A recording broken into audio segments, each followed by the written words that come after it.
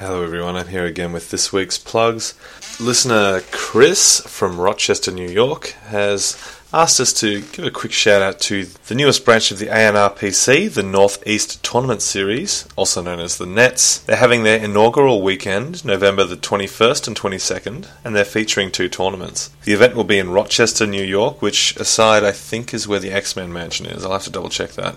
Saturday will be a standard format featuring heaps of prizes, including custom t-shirts for the top 8, tokens, wooden IDs, a first round bye to any circuit qualifier, and more. Sunday is a casual partner event where teams of 2 will have to come prepared with 4 decks, the standard 2 each, using only a single card pool, only 3 copies of anything between them. So it's a unified constructed tournament, which is pretty exciting. If you're around Rochester, New York, and you want to hit up the latest branch of the ANRPC, the Nets, you can check it out on Facebook. Secondly, we just want to give out a big, huge thank you to everyone who is currently supporting us on Patreon. Thanks to you guys, we're being able to do some video content, which we're really enjoying. You can check out our YouTube channel at The Winning Agenda.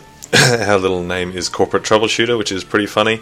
You can check out our almost weekly video content there, which is us testing decks, creating decks using a randomly selected ID and testing them, and also playing around with the new Data and Destiny cards. Additionally, there's some Let's Play videos in there. For those of you who are into that, there is one of Vampire the Masquerade Bloodlines and Read Only Memories, a fantastic new video game on Steam, which we are, in this episode, going to reveal our competition winners for. So big shout out to everyone supporting us on Patreon. If you would like to help us out a bit, if you like what we're doing here, you want to see us do more of it, jump onto patreon.com/thewinningagenda and throw some shekels our way. Thanks so much, guys. Enjoy this week's episode of The Winning Agenda.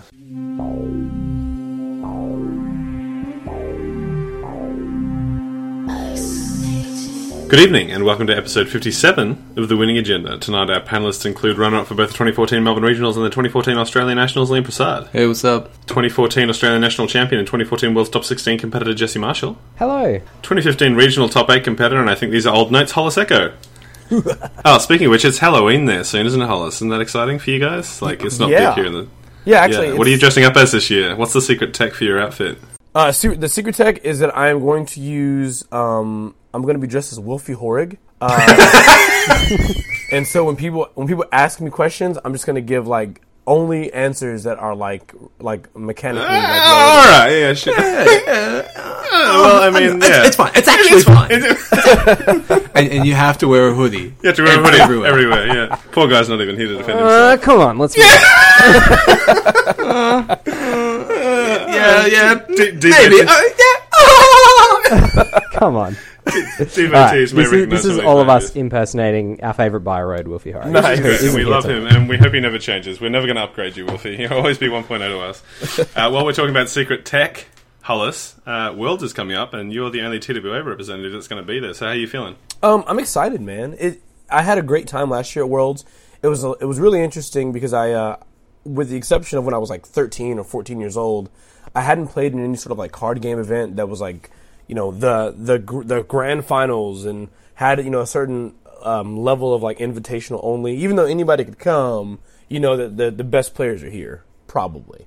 So I'm really excited this year. Last year I met some great people. I met world champion Dander D'Argenio. I met Jesse Marshall. I met Dave Hoyland, excellent player in the UK meta.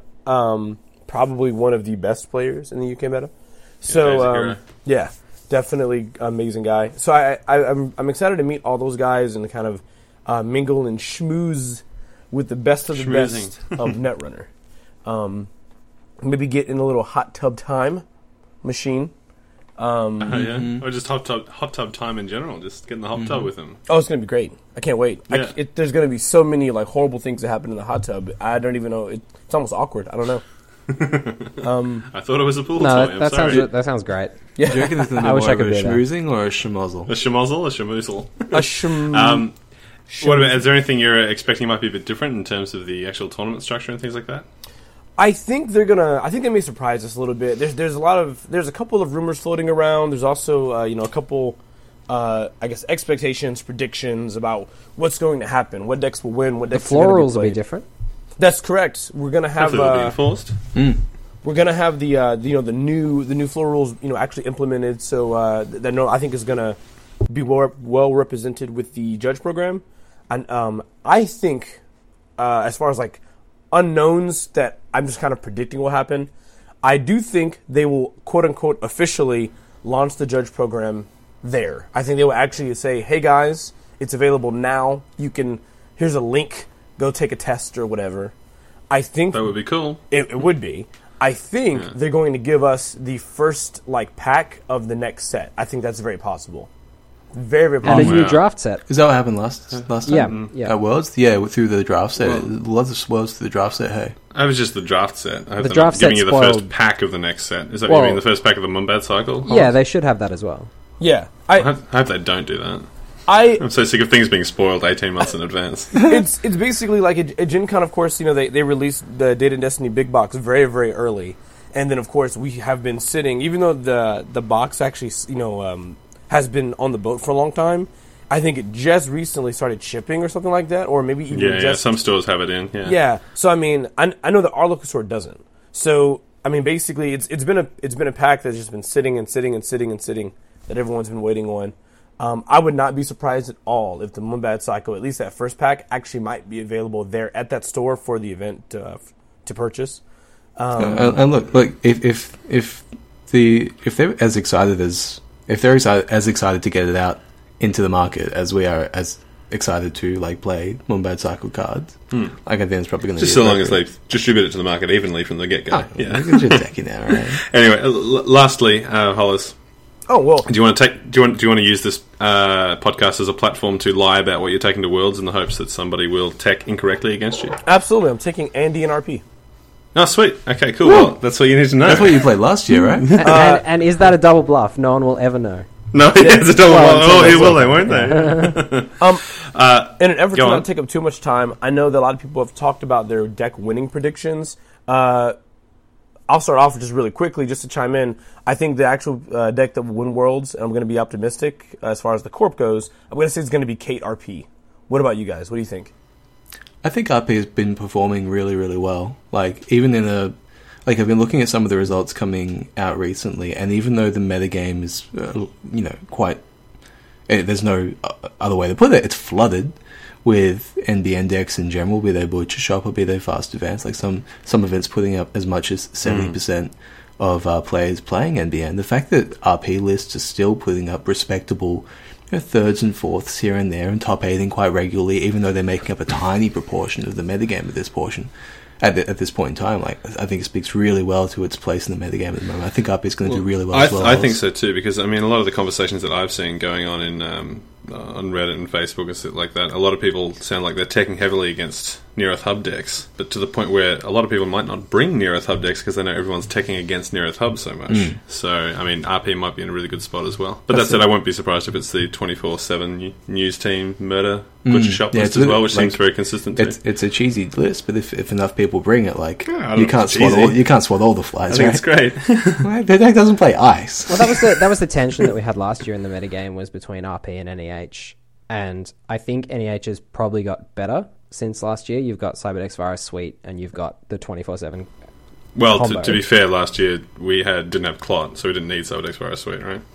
Well, yeah, it's still good to have Cyberdex Virus Suite. The silver bullet to the silver bullet, yeah. But yes, you didn't need it in terms of keeping your Fast Advance alive. But yeah, having Clot does make NEH weaker, but I think Cyberdex Virus Suite is enough of a good answer, and the NEH decks I think have got faster since then, and Architect is also more consistently played in those decks now, that I think NEH will win.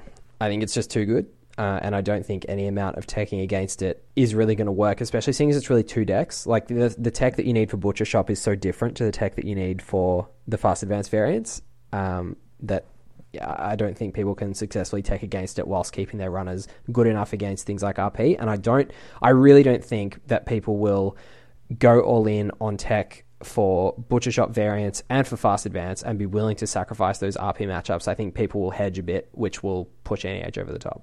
There is a list that historically has done quite well against meat damage builds and against RP builds, and could, seasonably fare against heavy asset builds, especially now with team sponsorship coming out. Let's not mention what that list is. No, I don't know. You can do whatever you want. It's just like Corset Noise, right? Oh, right, yeah. It's Corset Noise that plays Parasites, Data Suckers, and Imps. And that's a sweet answer to the rest of what. And they've got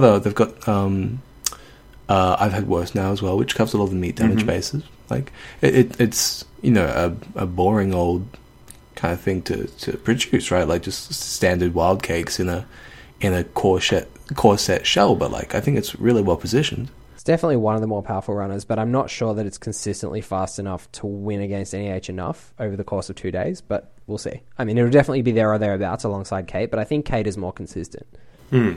So, I mean, we're going to use this opportunity to, well, not gamble, but to run a bit of a competition. A competition, yeah. So we've before we get into the initial winners of our Read Only Memories topic discussion debate competition, we do have a few more copies of Read Only Memories. A great game that I'm having a lot of fun with. You should all check out our Let's Play on our YouTube channel and check out what it's all about. We have a couple more copies to give away.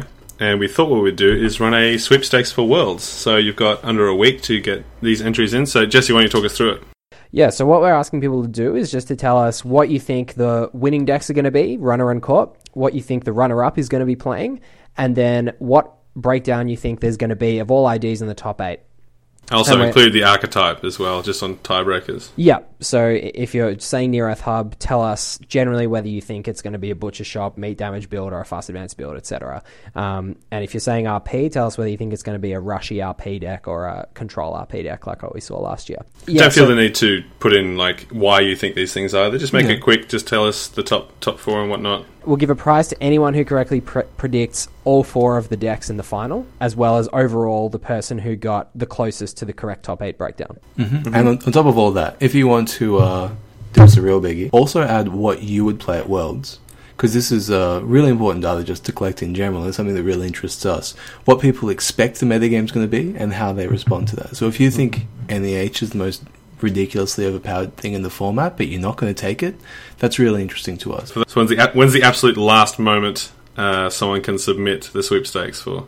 Well, I mean, the tournament is actually Saturday. I'd be totally fine just getting the results by Friday. Sweet. Yeah. Okay, Sounds so 11:59 p.m. Friday, American Eastern Standard Time. And if you're at Worlds, we hope you're not up that late because you need a good night's sleep. Yes, so please don't do that, yeah. Absolutely. Oh, the other thing we should mention right now is that as the part of the prizes for that, I think we can give away some of our new tokens. What do you reckon, Brian? Sure. So some of you might have seen on Facebook and Twitter, we announced late last week that we're really lucky that the fantastic crew over at Team Covenant have decided to make us some custom winning agenda tokens, which are agenda tokens for use in your Netrunner games. So we have winning agenda tokens. Yeah. Exactly. So clever. Yeah, aren't we clever?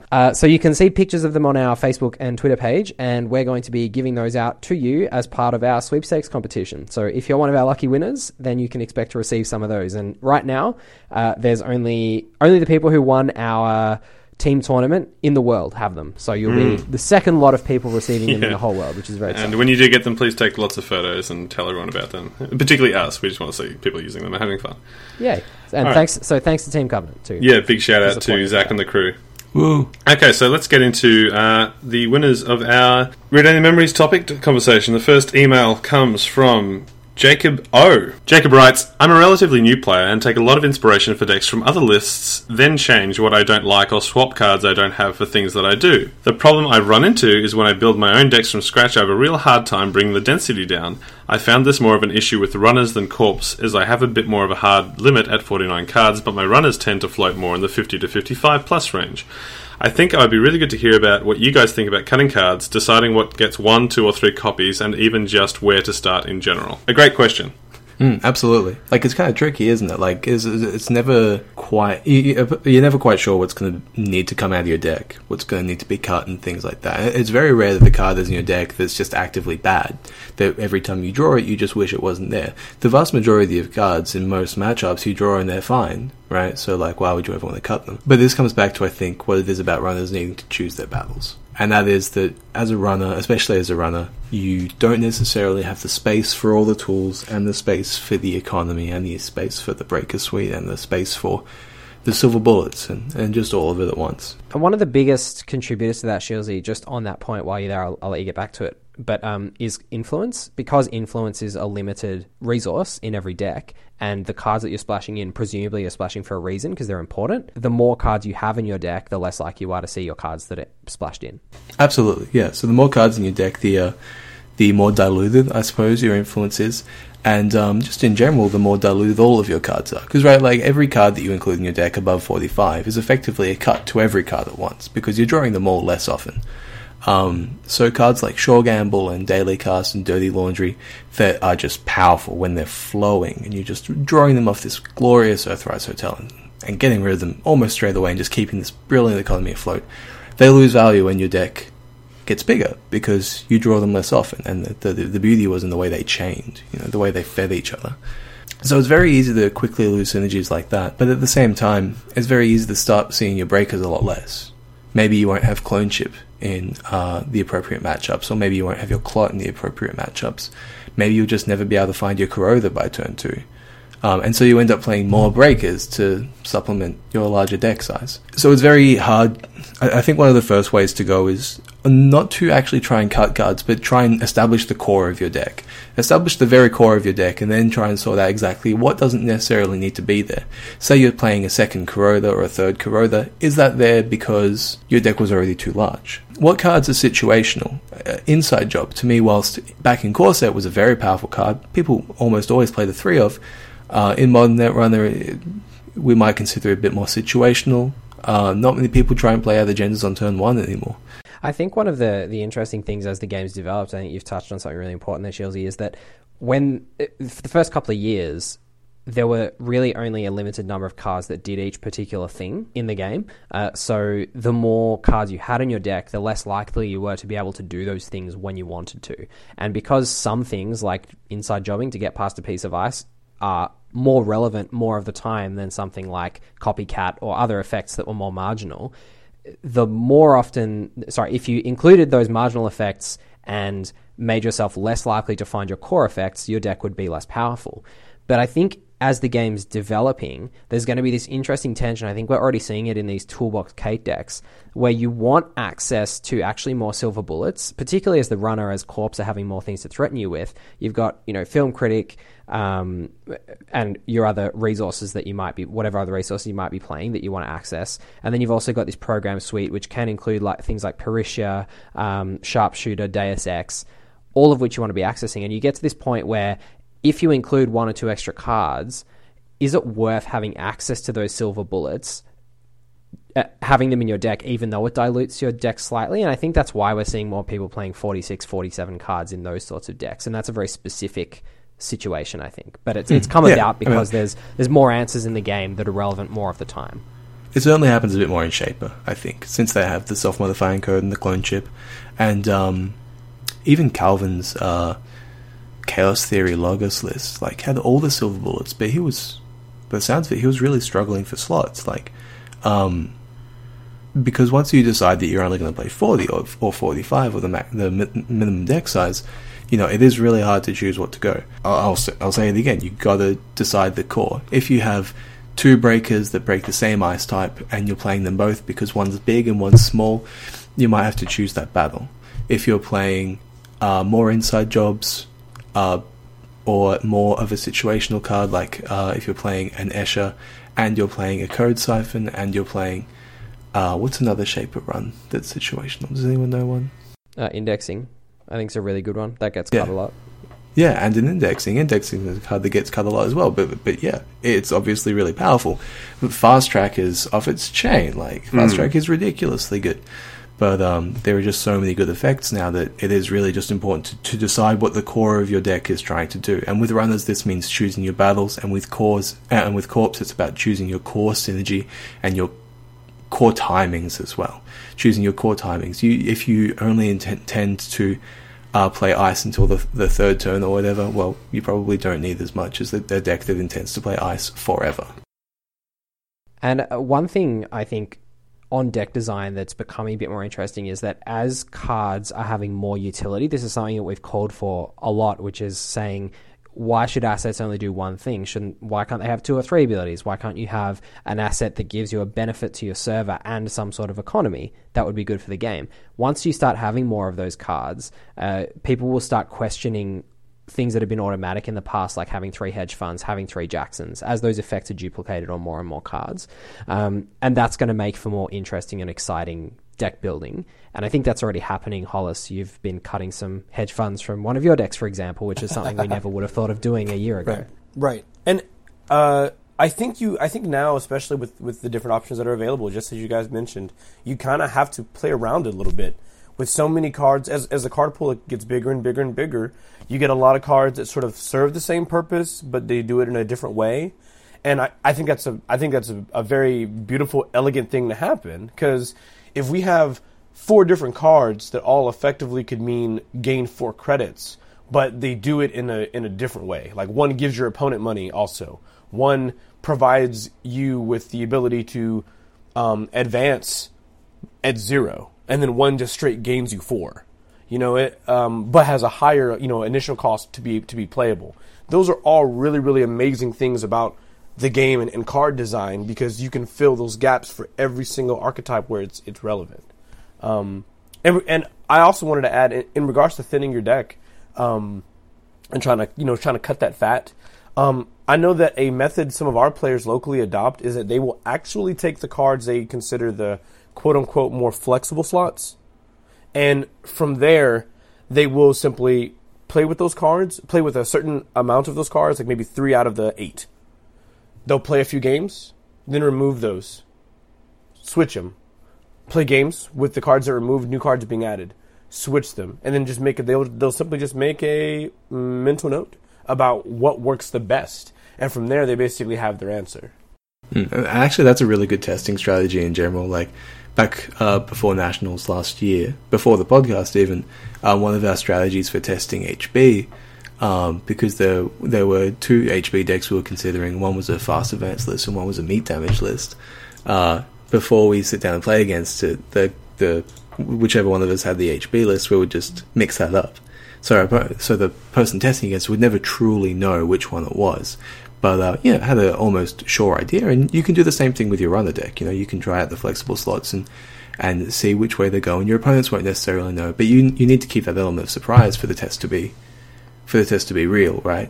I think a lot of Hollis's points feed in nicely to the next question that we received from Peter W. And Peter writes, part of the game I haven't seen discussed a whole lot, and something I don't feel that I have a very good handle on, is how to go about tuning and refining decks. Currently, I basically take a deck to a local game night and get in 3, maybe 4 games, and then based on gut feelings, think about the changes I might want to make.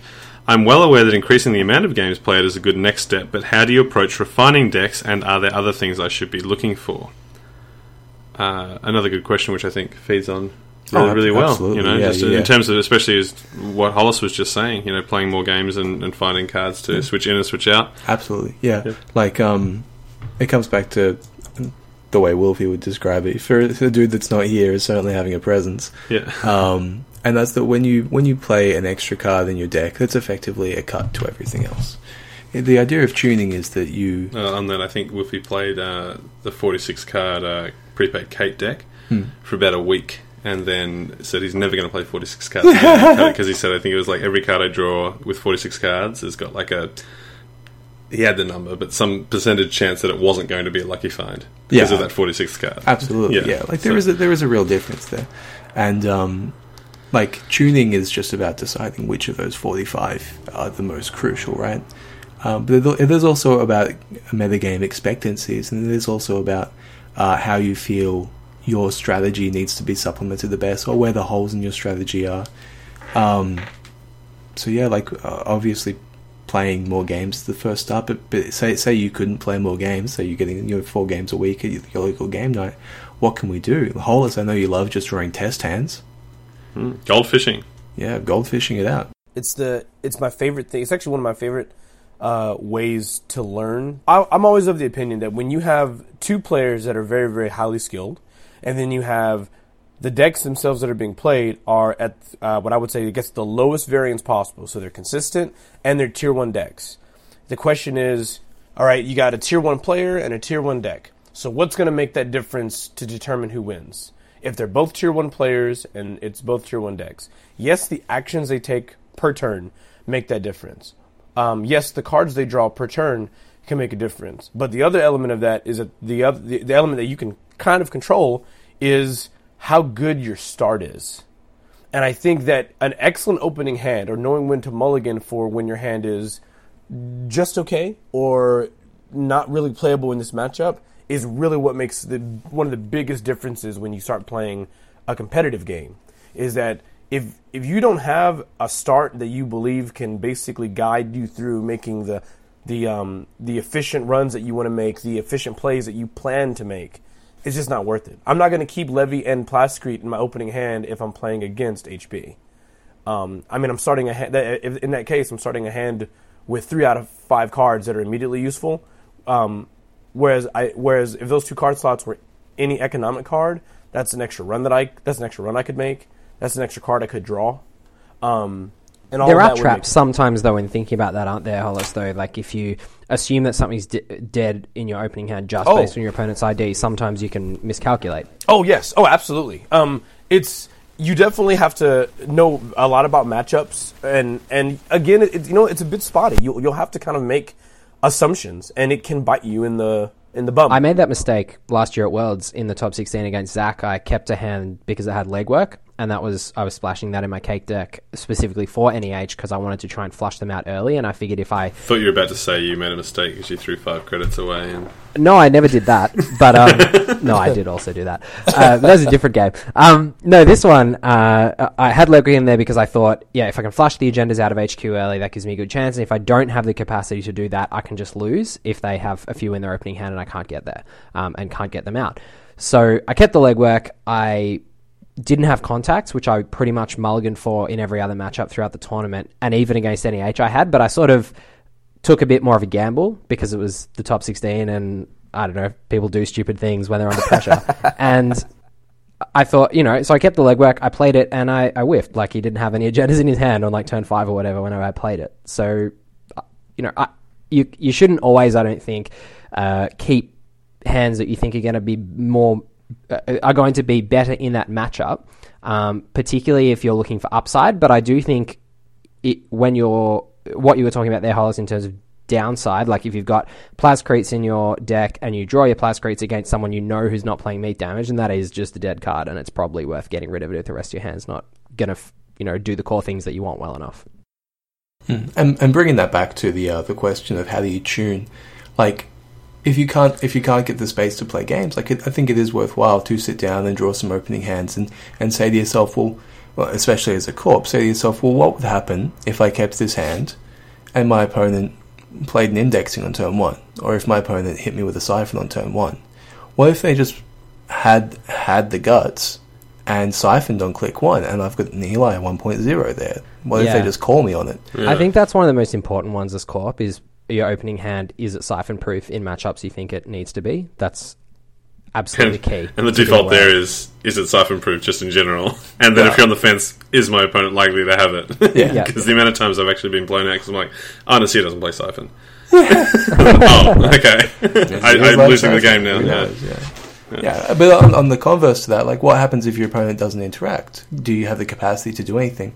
Like, do you have a 3-2 agenda, or if you're a slower deck, do you have a decent piece of asset economy that you can utilize while your opponent is sitting around losing their turn to a wild side? Like, you don't need to have every tool for every option, but just consider some common circumstances, and then say, oh, maybe this hand wouldn't be too great for that. And as you play a few of these test hands, some themes will emerge, and you'll say, oh, this piece of ice isn't really serviceable in the early game or the mid game. It kind of doesn't make sense, regardless of who I think what my opponent might be doing.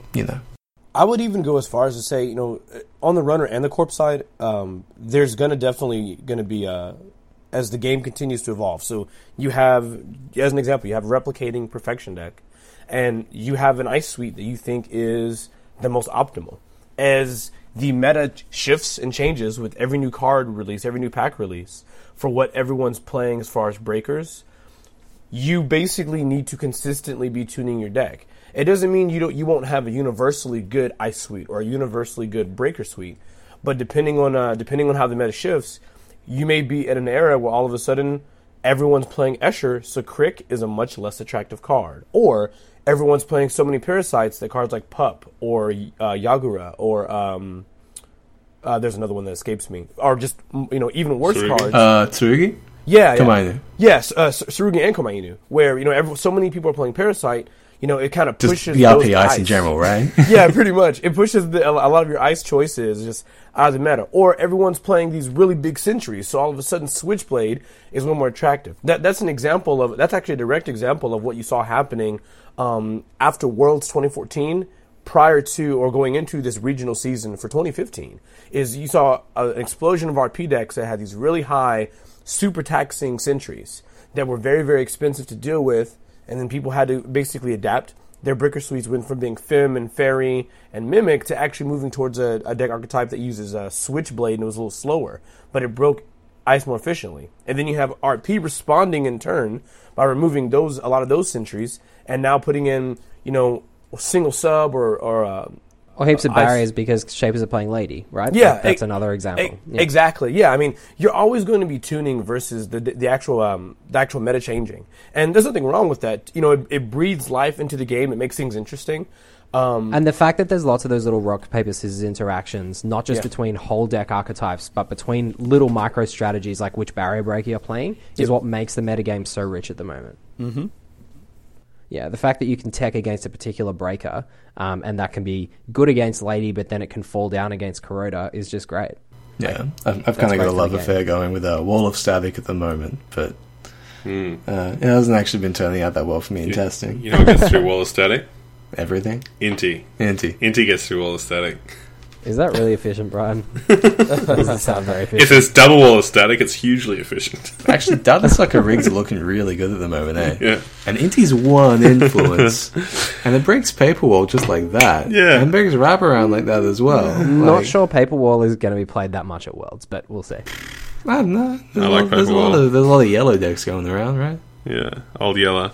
All right, guys, any closing comments on those two questions? I think one thing that goes to both of these questions, and I was going to mention it in regards to the first question, but it's relevant for this one as well, is how you actually make those last few cuts, how you tune is not necessarily just, for me, a process of playing games, although that is very important, and it's one element or one half of the process. The other half is just me sitting down with my deck laid out, grouping it by events and programs and so on, sometimes by packages like, the Scorched Earth package or this is your economy package, and just looking at it and thinking through thinking through the games that I've played, the experiences I've had, how relevant each card is, and just seeing the cards in front of me laid out that way helps me to often make those last few cuts, tune a little bit, and then if I need a bit of inspiration, I'll just fan through my deck box, my card collection, and just look at all the cards, read some cards I might not have thought about for a while, get out anything that I think might be half relevant, lay them all out on the table as well, and then cut them one at a time and put them back in the box until I'm left with the right number of cards. I think that, that's a fun way to go about it, and it works for me. And if you, if you kind of just shuffle in a bunch of stuff to your deck, right, and then recut down, and you arrive at exactly the same build, even after making all these decisions again, maybe even taking them from different perspectives, you've probably got a build that suits you. That's true. Or you can do what I did and play the Bagbiter combo Chaos Theory deck, and I had 30 cards in hand, I was running with a Faust and hit a Komainu and was like, oh wait, hold on, I can break this. No. Alright, I need Deus Ex in this list. Otherwise I just die. Sometimes I'm like, alright, I need to find space for sometimes you actually just have a hole that you can't fill, and look, you're just going to have to bite that bullet, and you're going to have to bite that bag rather, and put a Deus Ex in there. And that's what I did, and I never folded to Komainu again. For me, there was like a 3-month period there where I didn't break Lotus Field at all. That was people last put year. a Lotus Field in their remote, and they put an agenda in there, and they're like, Shilsey, I know you don't play away the break Lotus Field. And I'm like, yeah. And by people, you fucking Brian. Got me, man. Pretty much me, yeah. Nah, it was Brian, but it was also Soham and lots of people. Alright, guys. Thanks so much for tuning in. Congratulations to our winners, Jacob and Peter. And thanks so much to everybody who entered the competition. Even though we don't have a huge amount of Red End Memory copies to give away, we'll certainly maybe find a way to talk about some of the discussions, because it was a really tight competition. There were a lot of really good topics in there. There were a lot of fantastic We questions. might even, the next time Wolfie's not here, do a flavour special, because we've got quite a few flavour questions as well. He might have a heart attack. His brain chip chip might fry. And there are a heap more questions that we really, really enjoyed, and hopefully we're going to be able to talk about those on upcoming episodes as well. And if we'll either have, I don't know if we'll have a few read-only memories keys left over, will we? We may do. We'll see how we go. Yeah, so we may have some read-only memories keys to give away over the next few weeks, but even if we don't, you can look forward to hearing us discuss a few more of the questions that you've sent in over the next few weeks. Yeah, we've also been toying around with the idea of doing a TWA debate episodes where we just get real deep, real hard, and some of those topics will be great for that, for people to take opposite sides and just Bags get on on. Hollis's team. Yeah. All right. Thanks so much, guys. If you want to get in contact with us, you can do so at thewinningagenda@gmail.com. You can hit us up on Twitter @winningagenda. You can like our Facebook page, The Winning Agenda. And until next week, guys, we'll see you every Monday ad nauseum. And good luck to everyone at Worlds. Yes, good luck to everyone at Worlds. And don't forget to send in your sweepstakes before Friday, 11:59 p.m. Eastern Standard Time, US. But especially Hollis. Don't forget to send in your sweepstakes, Hollis. All right. Thanks so much, guys. We'll see you soon. Thanks, Thanks, guys. guys. Bye-bye.